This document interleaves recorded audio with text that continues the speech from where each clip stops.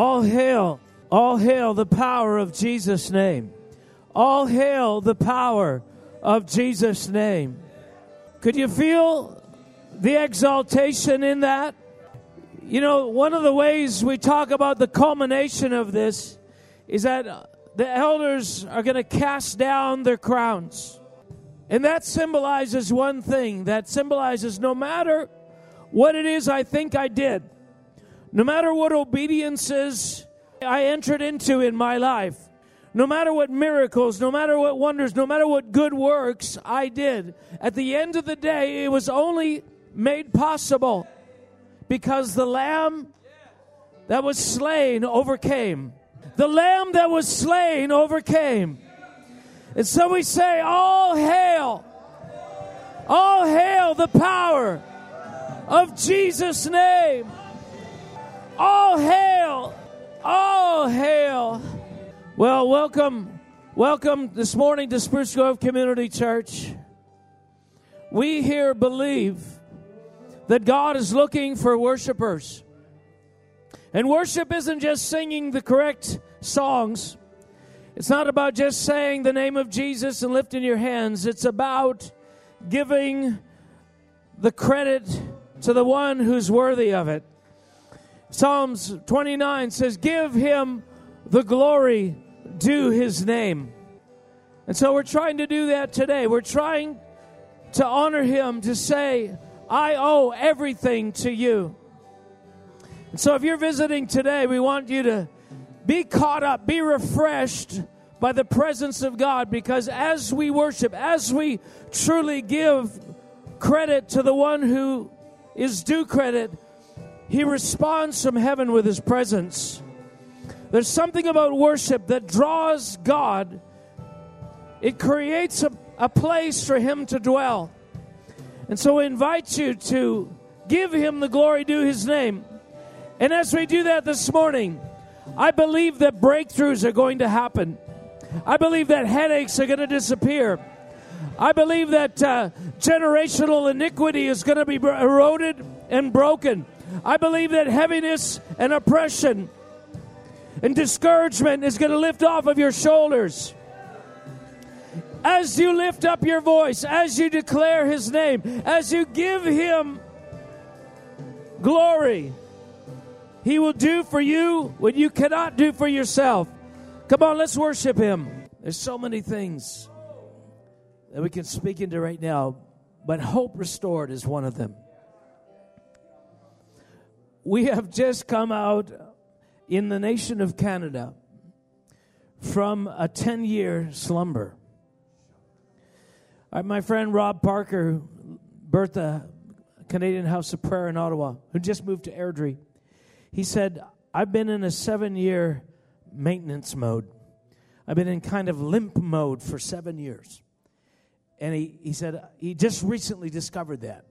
He didn't know what it was. But here's the thing. Your destiny is tied to the destiny of every other believer in this land. And what they do on the other side of the nation affects us right here. And what happens in BC affects us. What we do here affects what happens down south in Alberta. But the beautiful thing that unites it all is we are under one banner. And here's another comforting fact. We don't have a clue.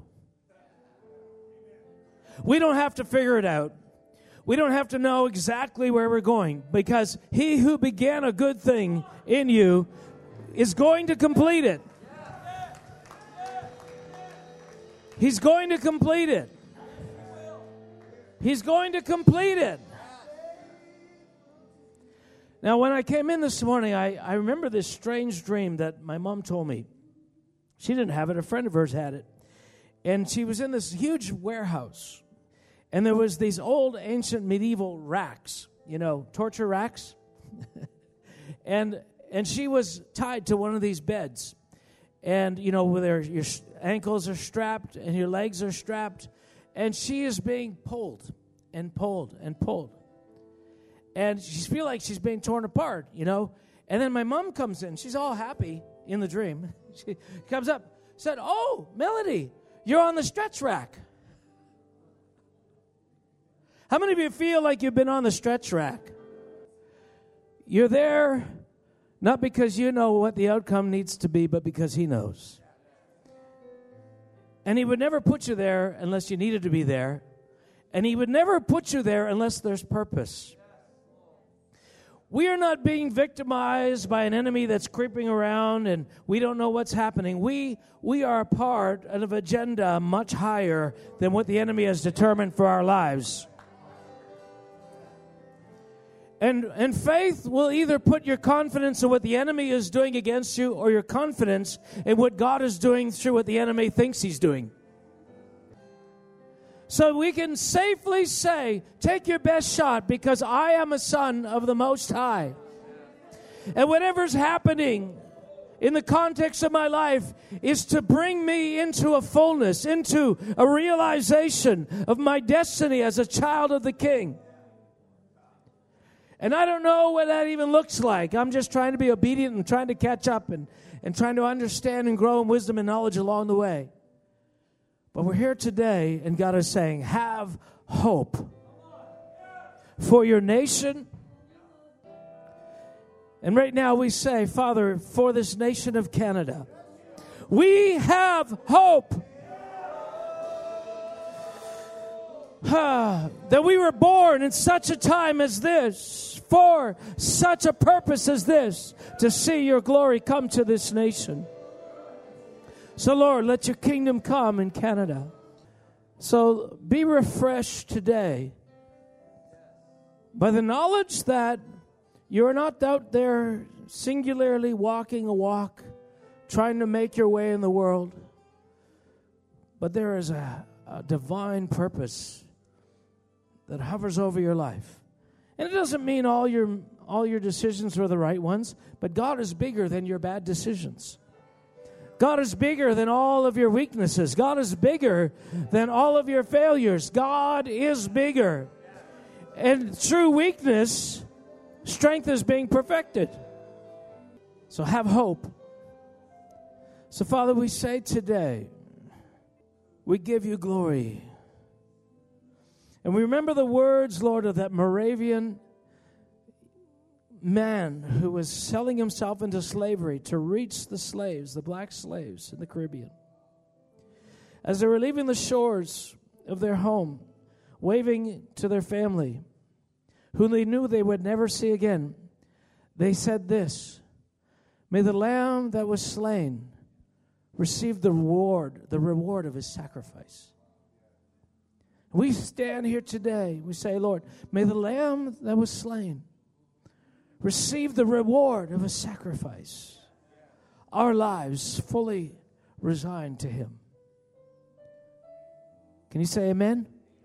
So good to be back. While I'm up here, I'll just share a little bit about where I just came from. Wendy and I just came from a delightful vacation. We were 12 days in North Carolina and South Carolina. 90% of it was actually a vacation. And the last little part was part vacation, part ministering to some friends and being with them from Guatemala. But right after I came back, the next morning I flew to Prince George because we just had a gathering in Prince George. Our friend John Lowndes, you remember John Lowndes, John Elijah? So the Lord has, put it in His heart to do some events, not global gatherings, but regional gatherings in BC. And so they had one in Abbotsford a few months ago, and then they had this one in Prince George. They had almost 300 people there from all across the north. They had probably had about 50 or so. Pastor Gideon was there from the south, and probably, I think, about 30 of them from Church of Zion in Vancouver, which was great. And we had some of us from Alberta. Everybody from Alberta that was there, stand up. Okay, me and Jim. Oh, Marie's standing up in the back, yeah, behind the soundboard. Henry was there, and Gayleen was there. So anyway, we had a small representation, but it was great, and it reminded me of just some significant truths that God is establishing in our hearts. And I don't want to say too much about it, but one of the delightful things was to see the dynamic of kingdom events being birthed out of intercession. Yesterday morning, we had the most astounding manifestation of the grace of God that was just, It was just amazing. And it came out of Bethlehem, so to speak. When I say Bethlehem, is because, Bethlehem is the smallest of places. Oh, little town of Bethlehem. God loves to do things out of obscure beginnings. And, in fact, the more obscure the beginning, the more glory it gives him. So if you feel like your life is a wreck, then you are God's Bethlehem.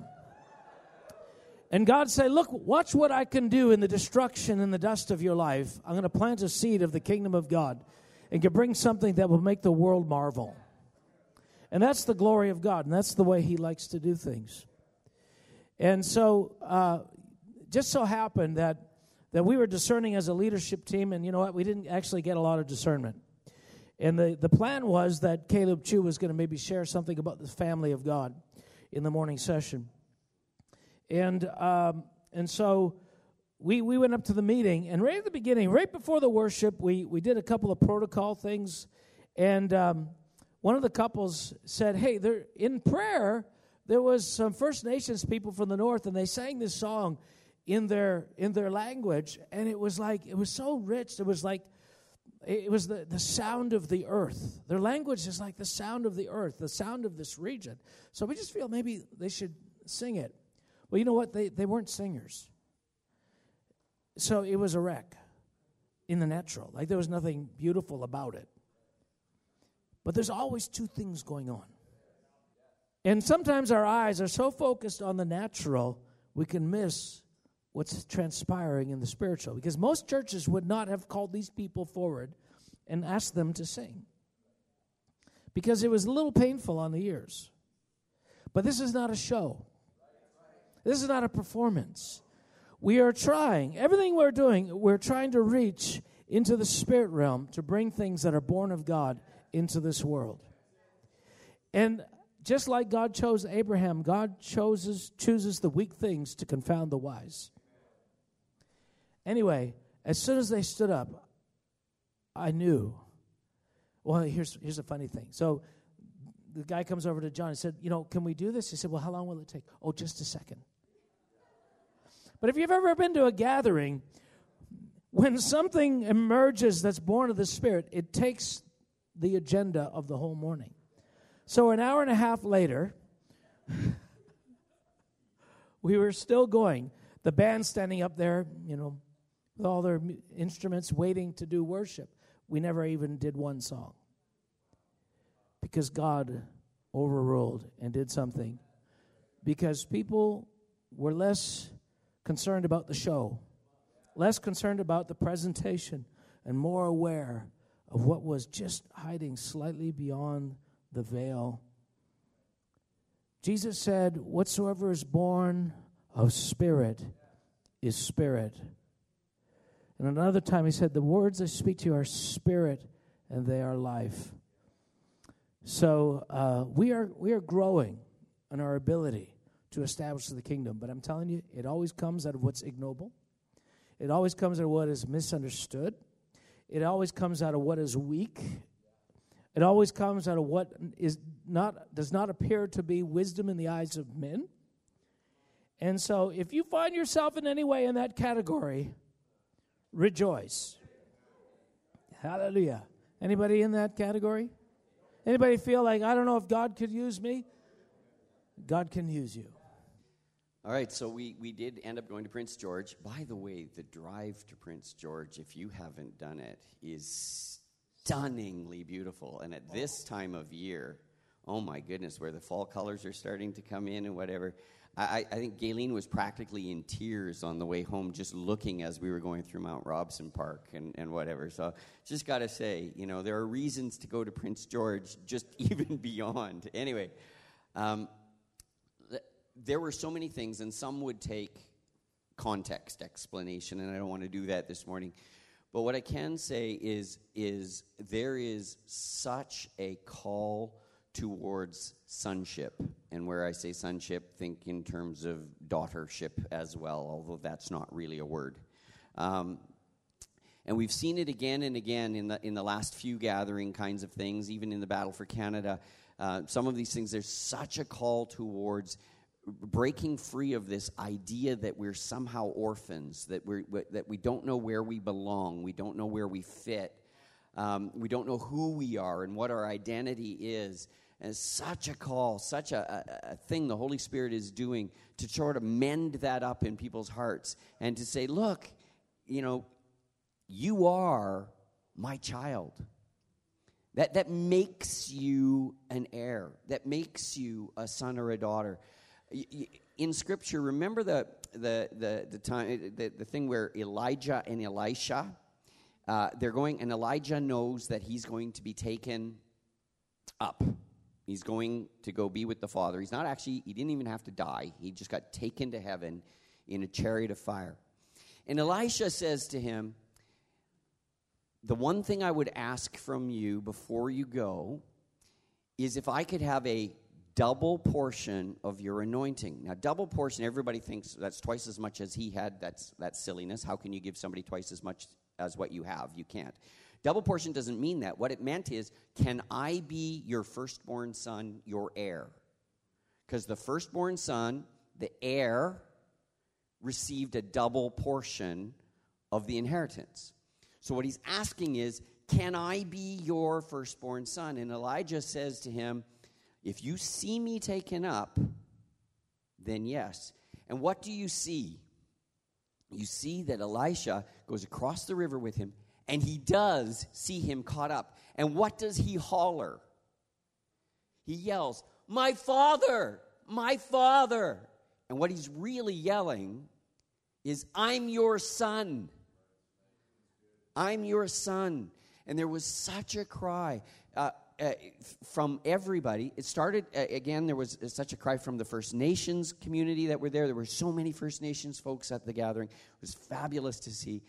But again, this thing of we absolutely belong. We're absolutely part of your family, and we are sons and daughters, heirs of your kingdom. And so, if nothing else, and there were lots of things. Art Lucier spoke on the Thursday night.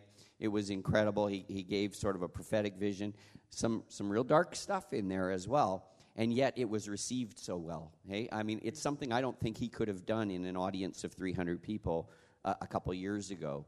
I just think people would have just shut him out. And yet here it was such reception and stuff. So many things, but one thing to leave with you is we are sons and daughters of the King. We are part of his family, and we absolutely belong, and our identity is as his kids. Amen. Amen. Amen. Yeah, it was a great event, and I have to apologize because I get to go to these things all the time, and when I go, after I get there, I realize, I wish more of our people were here. Because I think this is so good, and it helps establish some things that we're after as a family, because they are kingdom things. They are universal. Kingdom is there any way to get rid of that ring? Is that me? Is that us? Is that something on the stage? So there are things that unfold there and become so clear there. It's kind of like, if you get around a couple of high-level businessmen and the conversations they're going to have in the context of their experience, their knowledge, their insights. So it was a great event. Wendy and I flew home on Wednesday night, and then I flew out Thursday morning to Prince George to be there for this event. And it's just delightful. And just so you know, one of the things we're trying to do is to do an Alberta version of this as well. In fact, years and years ago, as we walked through the gatherings, David Deeman had this vision.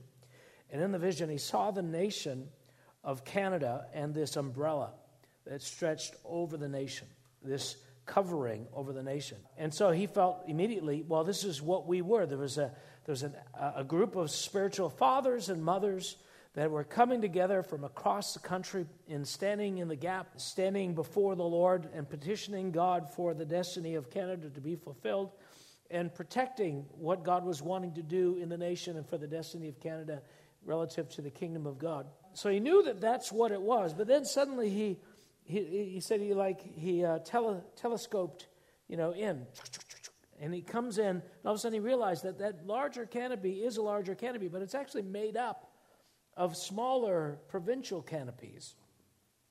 And then, again, he telescoped in and realized that the provincial canopies were made up of regional canopies and so on and so forth. And so, we've had these national events, and it's created relationships, it's created dynamics that have unified us as a nation in many ways. No, it's not exclusive. It's not the only thing that's happening, and not everybody has been a part of it, but significant numbers of people from across the country have been a part of these over the years, and many of you have been there and been a part of these. But what happened is when that thing, when we had some problems and it broke, the regional and provincial canopies were not there to take up the slack. And so the sense is that others need to rise up in their regions and begin to create relationships and bodies of people walking together on regional levels, provincial levels. And so we're praying. In fact, we got a conference call tomorrow. So pray that God give us wisdom about when to do this in Alberta, who to be in, who to pull in, and hopefully everybody in our church will be a part of that, because it won't be very far. Wouldn't that be great? Yeah. Maybe we'll have it right here. No, we can't have it right here. This is not big enough. It's not going to be near big enough, because if you guys all come, which I know you want to, there'll be no room hardly for anybody else. Anyway, so just to say, it's a delight to do that. And part of what's happening there is we're leaning into the things that Jim just talked about in terms of trying to discover, okay, God, what are the keys that are going to release the kingdom? What are the things that we're not fully walking in, that we need to walk in, that are going to cause the power of God to be evident to the world around us? I mean, we're here presumably either because you want God, or you know God, or you want more of God, or something along that line. So on some level, or you believe on some level, that there's something available for you. And we are believing that there's something available for us in this time that will cause the nations to love Jesus. Jesus is described, I think it's in Daniel, as the desire of all nations. He is the desire of all nations. And yet he's repudiated and hated and ignored largely. So why is that? It's ultimately not because there's anything wrong with him. But those who are called to manifest him are manifesting versions of him that are several generations less than that thing that he is. But what's happening is there's a convergence in time where a people are going to realize who he really is. And as they see him for who he is, they will become who they are meant to be. And then suddenly the glory of who he is and what the kingdom of heaven is about will begin to be clear. And when it's fully realized, then he will be the desire of all nations. They will come running to the doors. And so that's why our posture is never bad world. Even though the world is evil and there's sin out there. The fault does not lie with the world. All right? The fault lies with those who are called to manifest him. And so we're learning to manifest him more. Because the responsibility is on us collectively to do that. The responsibility is upon you to be a witness of him where you live, where you work, at your job, in your family, in your neighborhood, and whatever you're in every degree. And we're getting better and better at it. So we don't feel condemned if we're less good than we know we ought to be. We're just leaning in more because and we have comfort because we already know we don't have a clue. Right? Amen. We already know our knowledge is imperfect. It is incomplete. And we can rest in that reality without making it, have a self-pity party. God knows you don't know. He knows your frame, and he knows that you are dust. So, Father, today I pray, God, that you would open our eyes again to more of the mystery of the gospel, the mystery of godliness, the mystery of the fellowship, that you have prepared us for, that God, you might be able to draw nearer to us as we draw nearer to you. So, Father, I pray that blind eyes would open. I pray that deaf ears would open. I pray that you would enlighten our understanding, that you would give us a spirit of wisdom in the knowledge of you. In Jesus' name, amen. So I'm going to read a passage here from Galatians 4, and then I'm going to talk about some things that may verge on a mystery. And I can't guarantee I'm going to bring you full clarity, but hopefully we'll poke a few holes in the veil. Galatians chapter 4. Galatians chapter 4. Verse 19. So I don't hear the sound of the shuffling of pages. I think Apple phones should, make a sound that, so that we know that that our digital books are being opened. Yes. All right, so Galatians 4. Now, before I read this is one of those sections. I remember particularly I found this with the book of James. When I used to read the book of James, it seemed like every 2 verses he was talking about a different thing. And so I'd read the book of James and I think, he's kind of a lot of rabbit trails here, a lot of disconnected thoughts. But as I meditated and studied and read it again and again, and God began to show me the backdrop, I started to connect the dots. I realized, these actually aren't separate things. These are a complete continuum from start to finish. These are all related. And so as I'm reading this, I want you to know the same thing, that the writer, Paul, of Galatians, he wasn't schizophrenic, okay? He wasn't confused about what he was writing. Now, he pulls on certain strings of understanding of culture, Jewish culture, Old Testament reality. And to really understand it, you have to, it's better to have a comprehension of some of these. But he's not writing it for no reason. Sometimes when you read the Bible, you read through and there's something you understand, like don't steal. Oh, yeah, okay, I understand that. But then he goes into something that's like, I'm not sure what that means. So then you end up actually in your mind, you skip over the sections you don't understand, and you always land on the parts that you do understand. And it's like, blah, blah, blah, blah, blah, blah. And over time, God starts to fill in the blanks for you. And you start to realize, wow, there was purpose in that. Let me tell you, there was purpose in every verse. These guys were writing letters to real people who were going to read them. And they weren't writing gobbledygook, just to, hey, look how brilliant I am. Here, a bunch of things you won't understand, just to know I am superior. They weren't doing that. They were actually writing things they understood. In fact, John, in beginning of 1 John, said, that which you have seen, that which we have handled concerning the word of life, we bring to you. So, let me read. My little children, for whom I labor in birth again. Interesting. For whom I labor in birth again until Christ is formed in you. You had to do it twice? I would like to be present with you now and to change my tone, for I have doubts about you. Well, that doesn't sound very nice. Tell me, you who desire to be under the law, do you hear the law? For it is written that Abraham had 2 sons, the one by the bondwoman and the other by the free woman. But he who was of the bondwoman was born according to the flesh, and he of the free woman through the promise, which things are symbolic. So now he's going to describe the symbolism and what it's about. For these are the 2 covenants, the one of Mount Sinai, which gives birth to bondage, which is Hagar. There's a lot of dynamics here, okay? I'm already lost. Is it a covenant or a mountain? And how is the mountain giving birth? To slavery. And why is its name Hagar?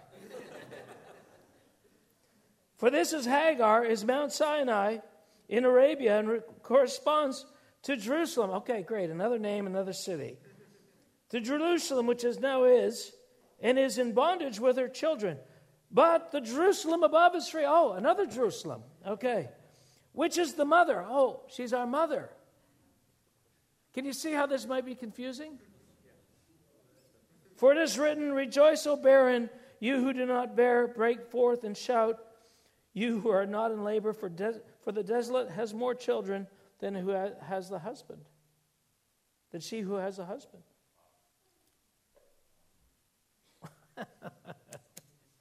What the heck? Keep in mind, he knew exactly where he was going. Now, he brought in language that he understood and most Jews would have understood. But the meaning he applied to it, nobody else would have understood at the time. Certainly not the ones he was writing to. In fact, I mean, arguably, if you go to some of the writings of some of the other guys, Peter and John and the Gospels, the things that Paul seemed to understand and reference and pull in, nobody else seemed to talk about. Occasionally, you run across stuff that, you see Peter made some, connections to this and that, but there was a wisdom and an understanding and a connecting of dots that Paul did that the others didn't seem to understand. So, what is he talking about? Now, I'm not going to go through this and explain every word to you and make it all clear, because I can't. And probably if I tried to, I would lose Gord halfway through the morning. So, because Gord gets hungry. If you see him get restless, give him a sandwich. Actually, a few years ago, Gord had an idea. He said, maybe wait halfway through the sandwich, we could maybe pass some plates along with some snacks or something. I thought that might be not a bad idea, except we got these newer chairs and we don't want them to get any more soiled than they are. Anyway, I digress.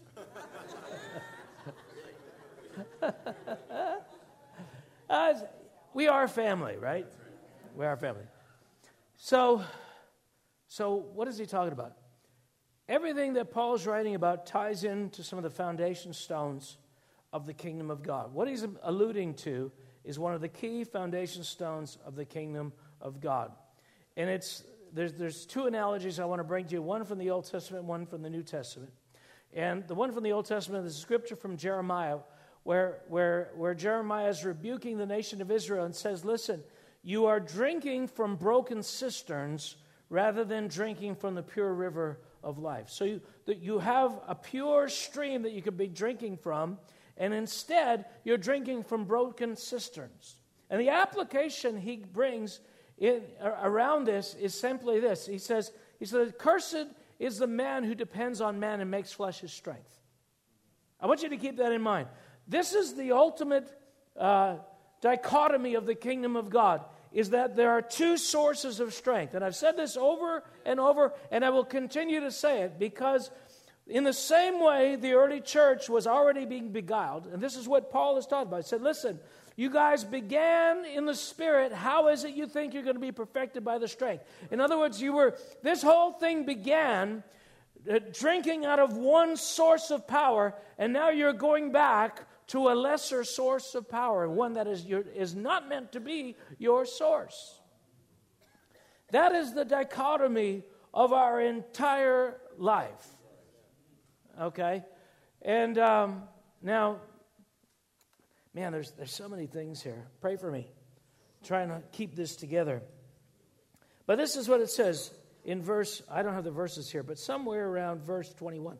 It says, but he who was of the bondwoman was born according to the flesh, and he that was of the free woman according to the promise, which things are symbolic.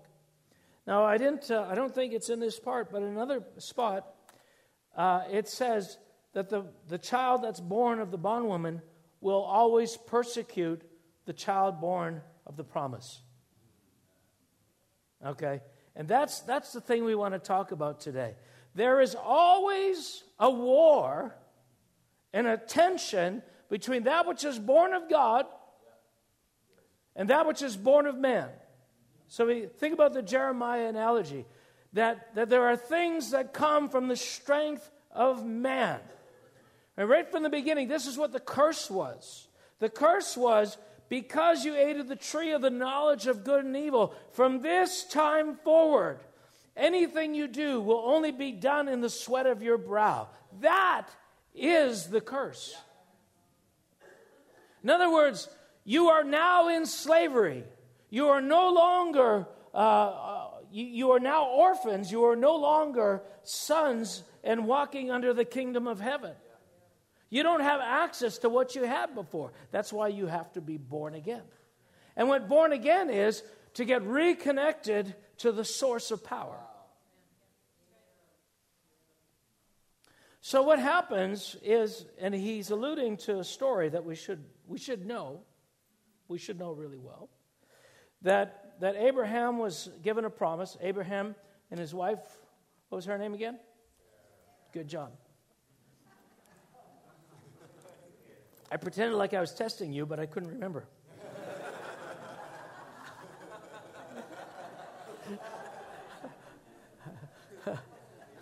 So, Abraham and Sarah are given a promise, right? That they're going to have a son. And it doesn't happen. And a year passes and it doesn't happen. And another year passes, it doesn't happen. Eventually, they're getting old. And other people their age, they have kids, they have grandkids now. And Sarah and Abraham still don't have a child. So then one of them comes up with a brilliant idea. God helps those who help themselves.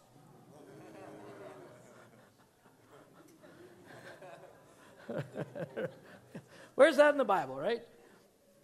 You know, maybe if they were New Testament, faith without works is dead. You know, there's always a justification for doing something in the flesh.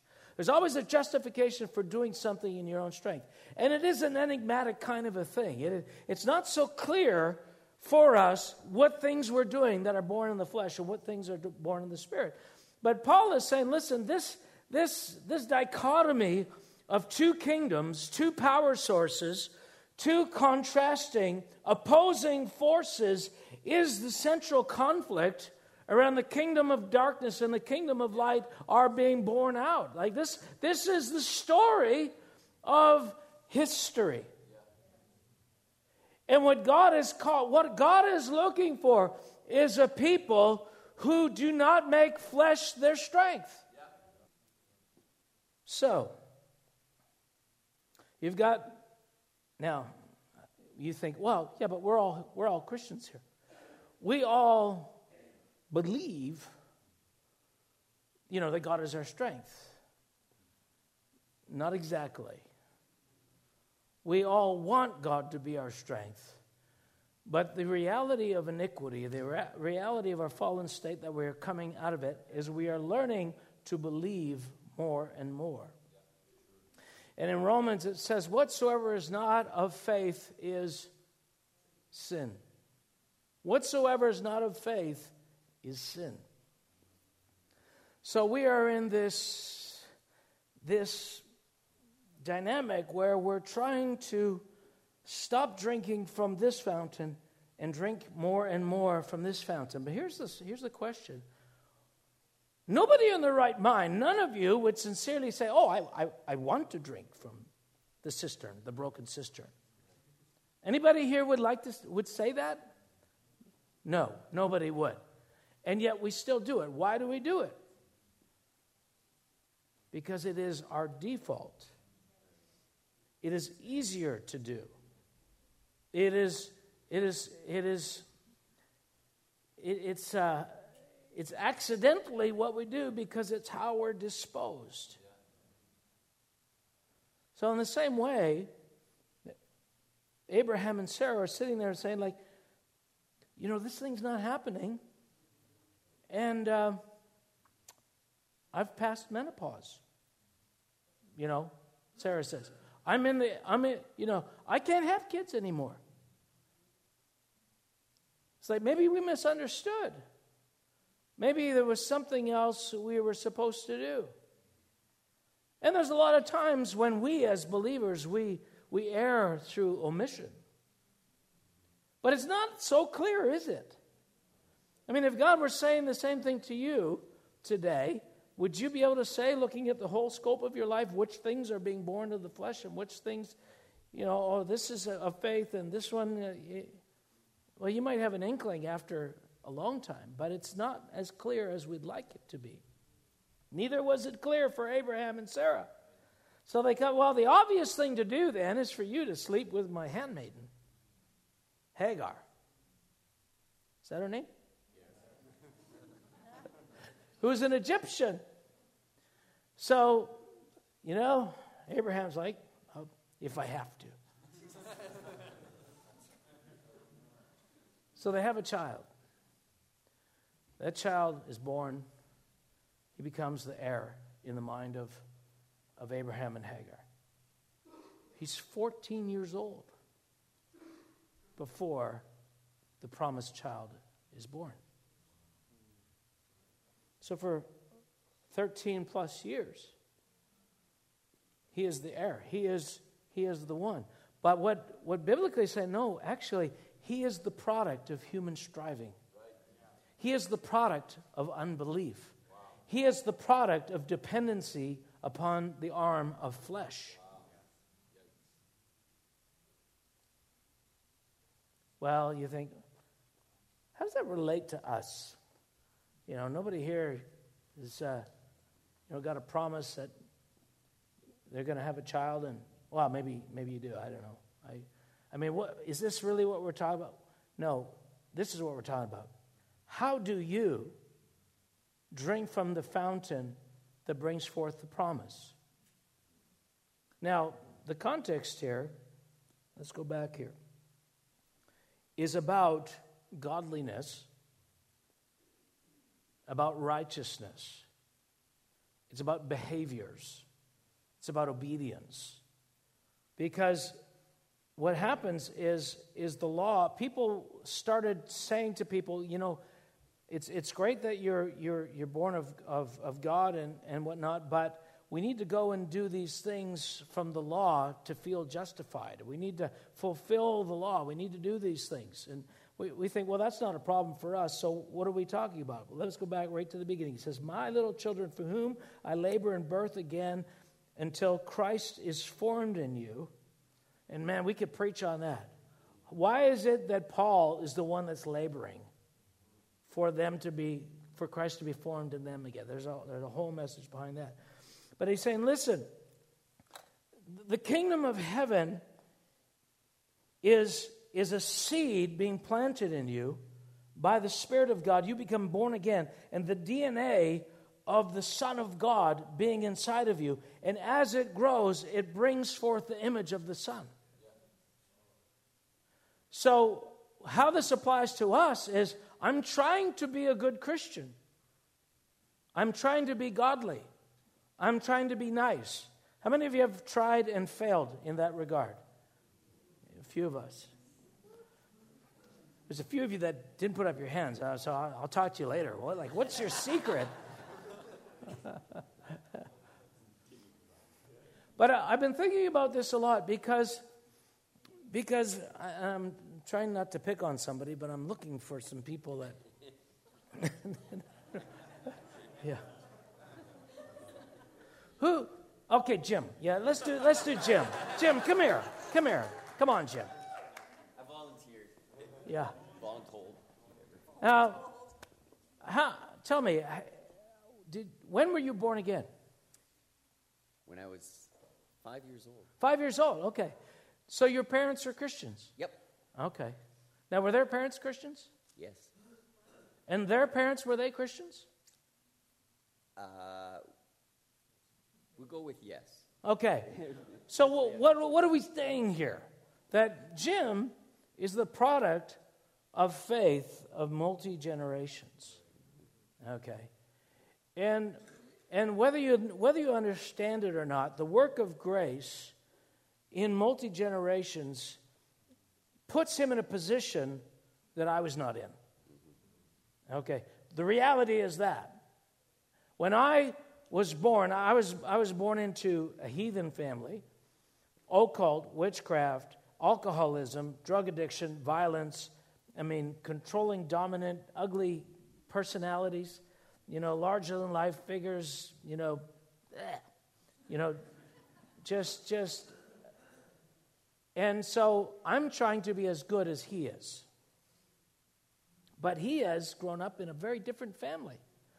How many times did you hear your mom say she was going to murder your dad?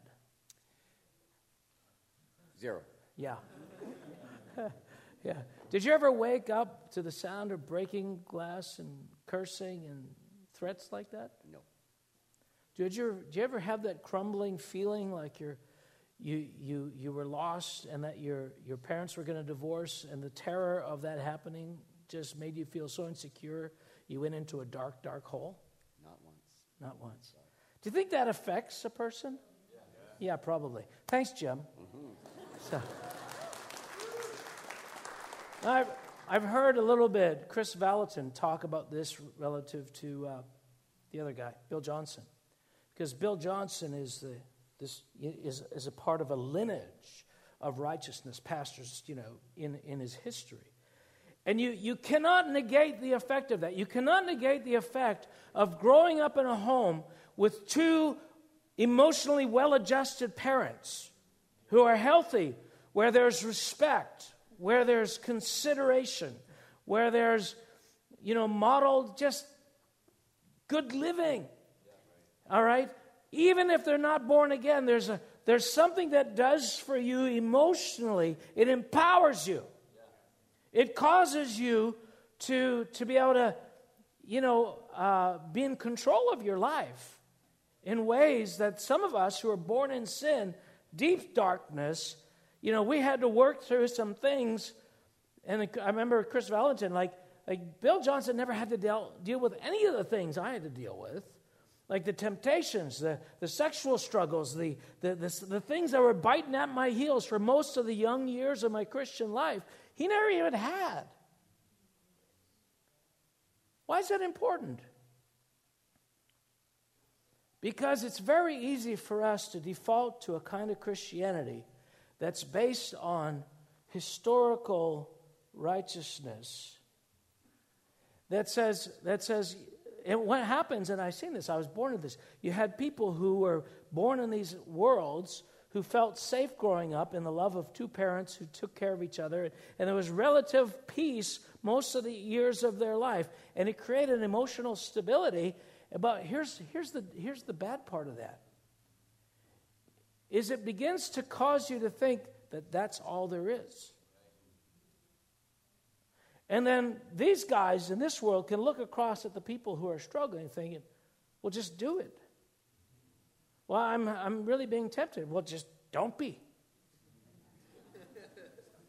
Because to them, they seem to have an innate invincibility.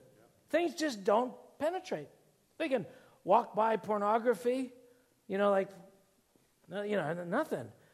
For me, as a young man, and as a young Christian, it's like, tractor beam pulling me into, darkness. I had to fight like crazy just to keep my distance from darkness. So what that meant was I was heavily leaning into a power because I knew I needed it.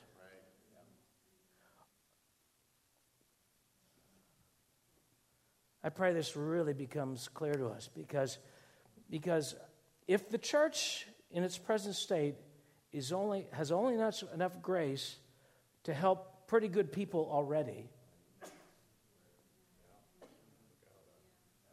then it's a statement that we're not really drinking very much from a deep well. And the glory of God is that it can take the worst of the worst of the worst and change them. Change them. That brings a transformation to their minds and to their hearts. It delivers them from deep darkness that most people who have grown up in a history of righteousness know nothing about. But the problem in this is that the people, we can get stuck. We can start living in our own strength and not know that we're living in our own strength because this is quite passable. We can flow under the radar of what it looks like to.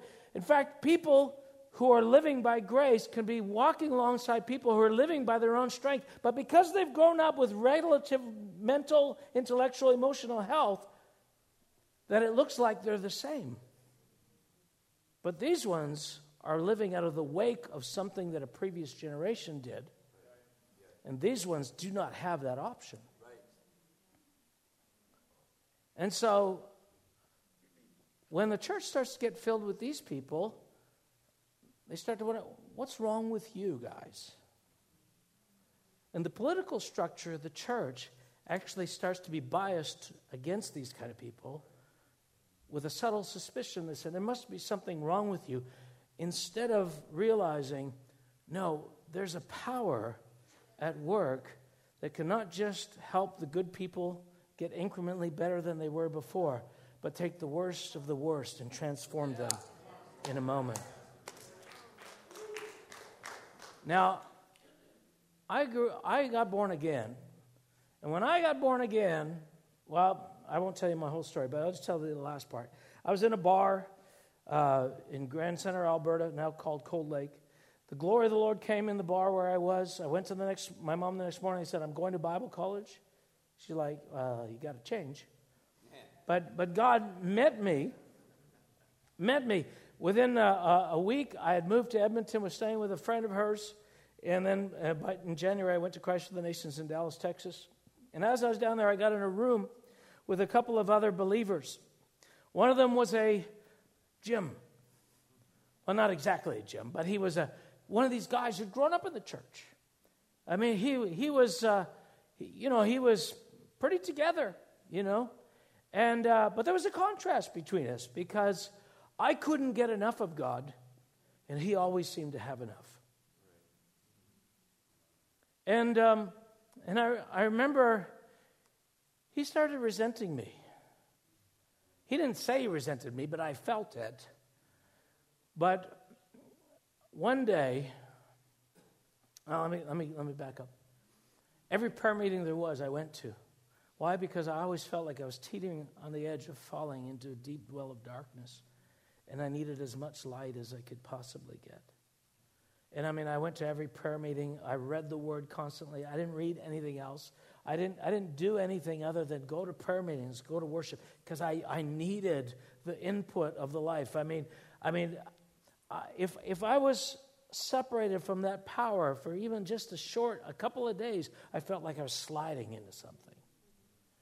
Him, he could go from Sunday to Sunday, no problem.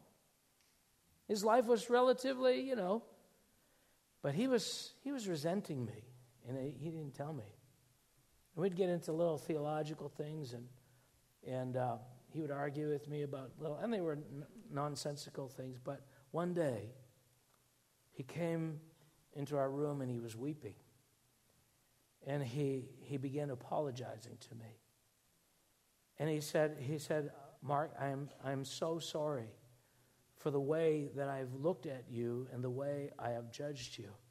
And I'm thinking, okay, what's going on here? Well, the Lord touched him, and I don't know everything that the Lord did, but he said, I've been watching you for this semester, and you come in day after day, and God has been speaking to you, and the life of God is on you, and God is giving you dreams. And every time a prophet comes through town, they call your name out, and they prophesy about you, and you're going to go to the nations, and da-da-da. And I'm sitting there in the background, I'm thinking, I am much better than this man. I have kept myself from sin. I have not slept with women. I have not engaged in violence or drugs or all of these things. And how dare you, God, be pouring out this stuff on this ignoble rascal when I have spent my life serving you?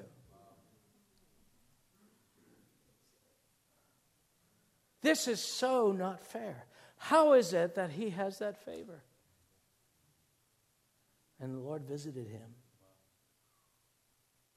and said, son, I love you. But you have been living in the wake of a righteousness that was established through a culture that you did not build. And you presumed that because of the exercise of disciplines that were given to you, handed to you on a platter from your parents, that was the righteousness I required. And he saw the contrast, that whereas he would read hours of Louis L'Amour every night, I would be reading the Word. Not because I was obligated to read the Word, I needed to read the Word to live, to survive. I was drawing on this well. So what Paul is saying, listen, Galatians, you've been deceived. You've been deceived. You are drawing from a well of human strength through the law. There's an obligation to be nice, and you have the disposition to put on the smile and to be nice. That is not a manifestation of this. That is something else. Does this make any sense at all to you? And why is it important? Because I don't want to be a part of a movement or a church or some expression of the kingdom that can only save pretty good people. We need miracles. We need the supernaturals. And it goes back to the very beginning. He said, that which is born of God overcomes the world. There are things that are born of God that can take anybody, the worst of the worst, and change them, transform them. And God is saying, who is leaning into me for that kind of power? If we're here, our disposition, we're doing pretty good. We could do better, but there's not the same desperation. In fact, there's suspicion. Like, these people have been saved. They've been saved a couple of weeks, but they're still drawn towards pornography. What's wrong with them? These people they've been saved 6 months, and they're still, so selfish and self-centered. What's wrong with them? Can't they appreciate, things that have been added to them? They just take for granted that that's them and their righteousness. But that is the overflow of somebody else who leaned in another era, in another generation. And so they don't have the same gratitude, and they don't worship the same. And they don't honor God the same. And they don't honor one another the same. And then they're critical. Well, how dare he get that when I'm a much better person? And I see this all the time. All the time. Why would God use that man?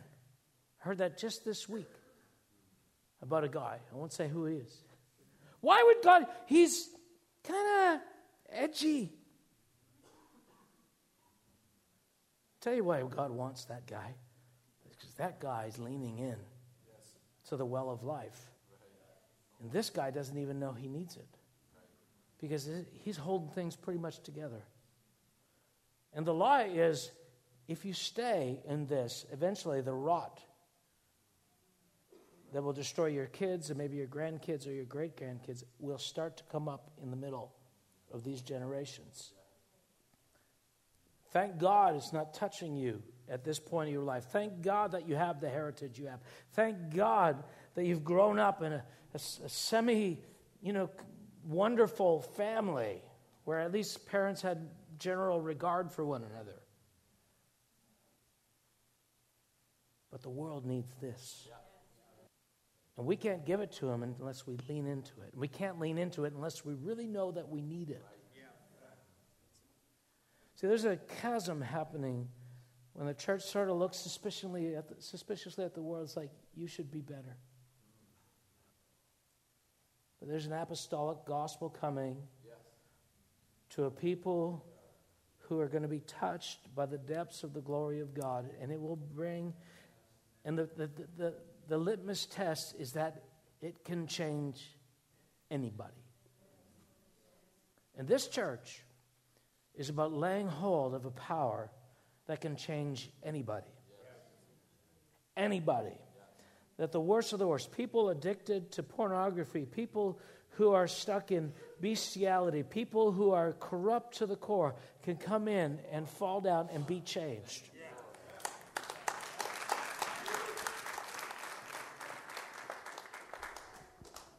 And so can people who grew up in a Christian home with years and years and generations before them, because they still need to be touched by God. They still need to have goodness broken off of them.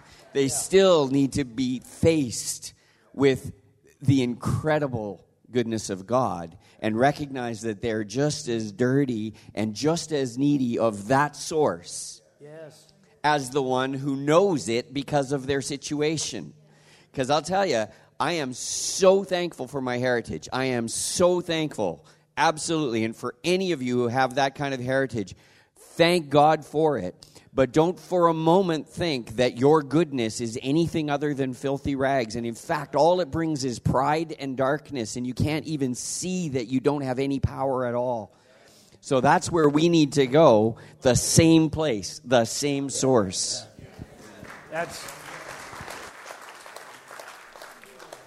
Thanks, Jim. That is such an important piece. So I'm going to close with this. I'm going to reread the passage.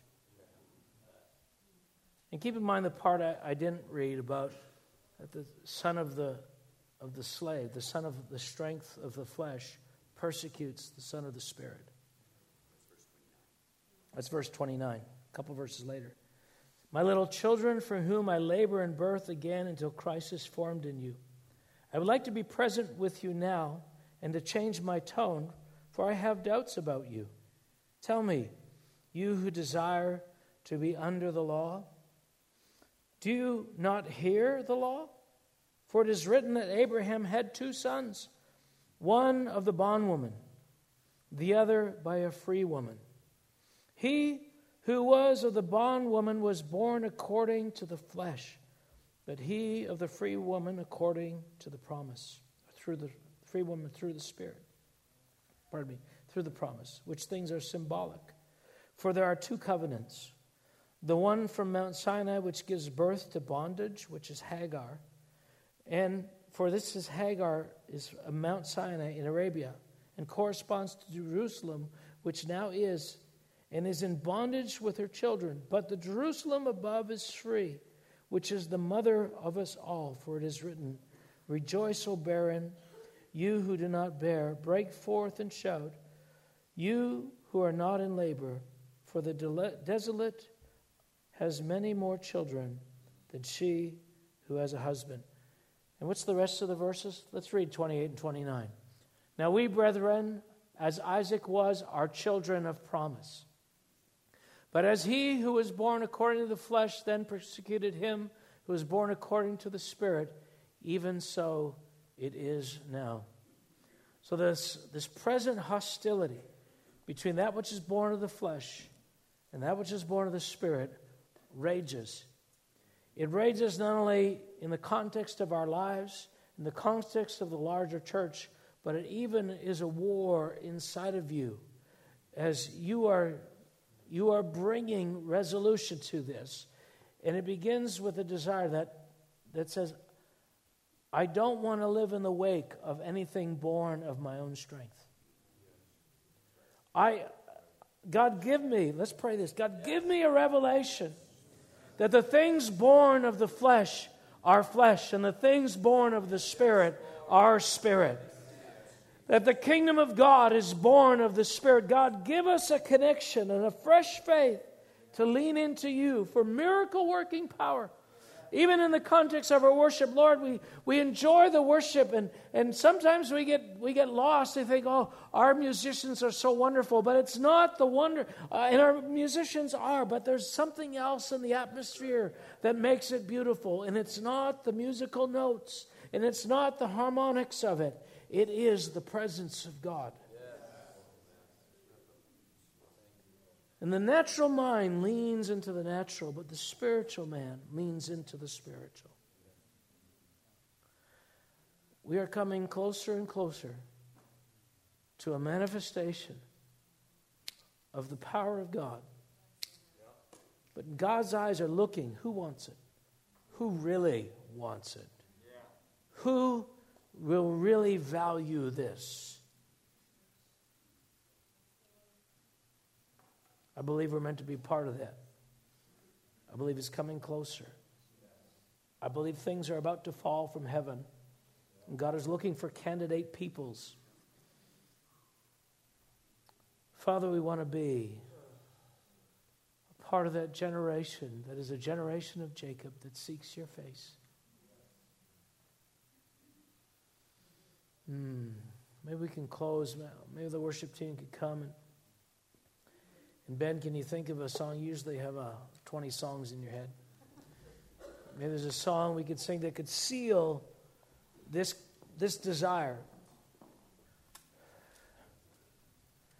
Some of us are wondering, why is it so hard? Why is my development so slow?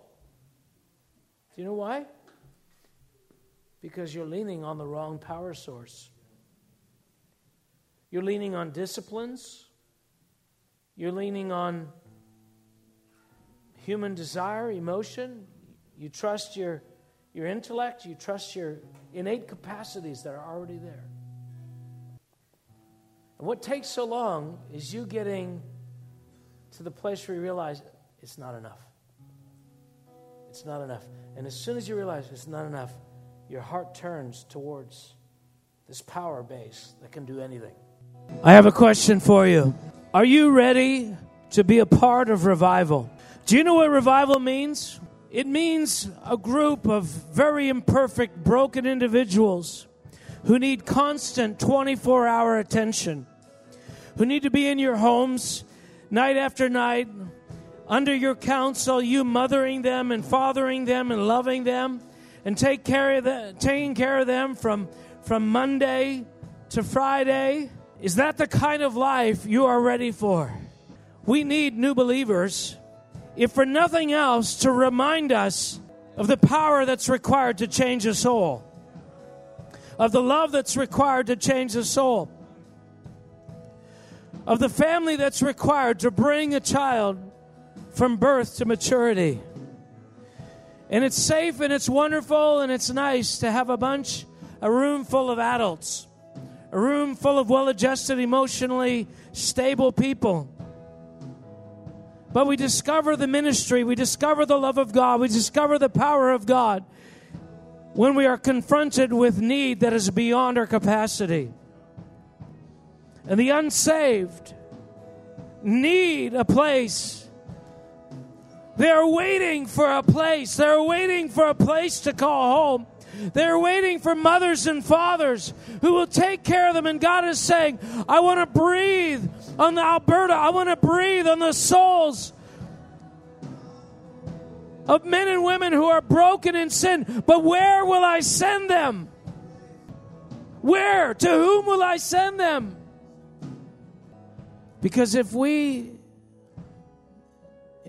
they come here, if we hope that they'll make it along by getting what we get, well, 2 Sundays a month, an occasional call and encouragement. Tell them, just read your Bible more. I'm busy with my lifestyle. They're babies, they're children. They need 24/7 care and attention.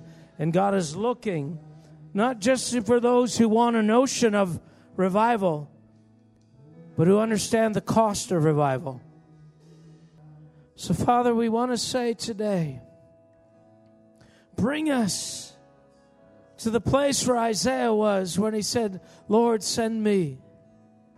Oh, God, help us realize that our homes, our dinner tables, our love, our counsel, our fellowship, our friendship is going to be required for revival, for a generation that is lost, because more are the children of the desolate. So, Lord, today we want to say, hover over us, prepare us, incubate us in this truth that will prepare us to be ready for harvest. That we would be ready for harvest. In Jesus' name. Come on, Chris. Can we say hallelujah? Can we say hallelujah? I believe the body is getting to a place where we're ready. Which means this. They're coming. They're coming. They're coming. And this is a word to say, are you ready? Are you ready? Are you ready? Are you ready? Are you ready? We say, yes, Lord. Amen. Father God, thank you for the call. Thank you for the challenge. Father, we know this is your heart, so we say yes to you in the name of Jesus Christ. We say yes and amen. We receive it, God. We choose to live it. We choose to fight for it. We choose to shift our lives. We choose to change where we need to change. Father God, we choose to say yes in Jesus' name. Amen.